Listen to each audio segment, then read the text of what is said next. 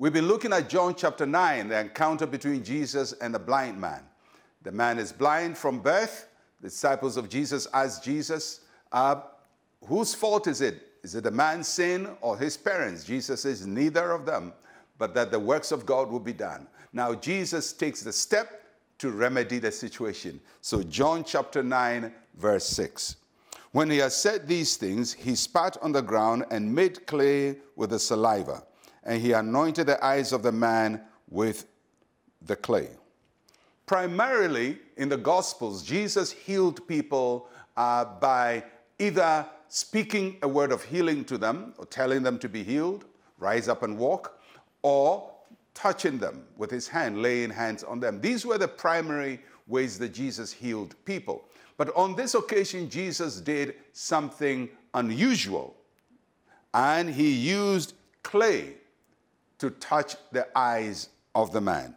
So I want you to pay attention to the three things that stand out from this passage. First is that Jesus made clay, and he made clay with saliva. I mean, the big deal is not about the saliva, because in the days of Jesus, that is how normally people would make clay, a small piece of clay. They would do it with saliva. So it wasn't an unusual thing for Jesus to do. It was a normal thing. The important thing is he made clay.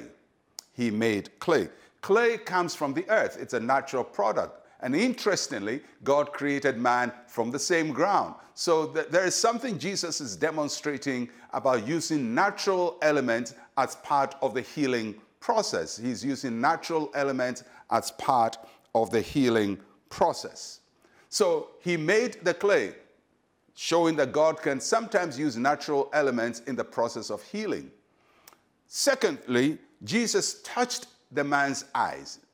Why do you say Jesus touched him? Because the clay didn't lift itself from the ground to touch the man. Jesus scooped the clay from the ground and used his hand to touch the man's eyes. So here we see the hand of Jesus and the clay working together. So two things are happening: the natural element and the supernatural, the hand of the Lord Jesus Christ being used to apply the healing.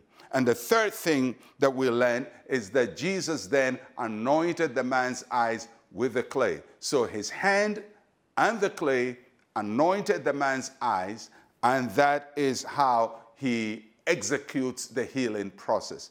There are lessons to learn from this. And the lesson is that sometimes when we're sick, God will use natural elements. Today we may call them medicine, because all medicines come from nature. They come from plants or from the earth, or chemicals or minerals from the earth, processed one way or the other. And God can touch it. God can use it and anoint it to use it to bring healing to us. So Jesus is very intentional and deliberate about this, that sometimes God can use natural elements with his hand, with his power, to touch us where we are, and we will be healed. And the other thing to notice is that Jesus touched the place of the problem. He doesn't touch his leg or his arm, because the man's arm is not sick and his leg is not sick. What is sick is what he touches. And that's a clue about how God works, that when he's working to bring wholeness to us, he touches the place where we hurt. And sometimes when God touches the place where you hurt, you may feel more pain. You may feel a discomfort. You may feel that probably he's worsening your situation. But if you trust God, he never touches you to hurt you. He touches you to heal you. So he uses natural elements. The hand of Jesus anoints the eye of the man. And tomorrow we're going to find out what happened out of this process of using the hand of Jesus and natural elements to touch people. Let us pray.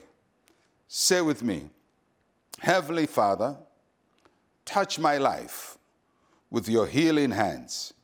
I receive the healing anointing in my body. In Jesus' name, amen and amen. Just remember, the same healing Jesus who healed in the past heals today, and he touches you this morning with his healing hand. Well, I'll catch you again tomorrow. I'm Pastor Mensa, Otabil. Shalom, peace, and life to you.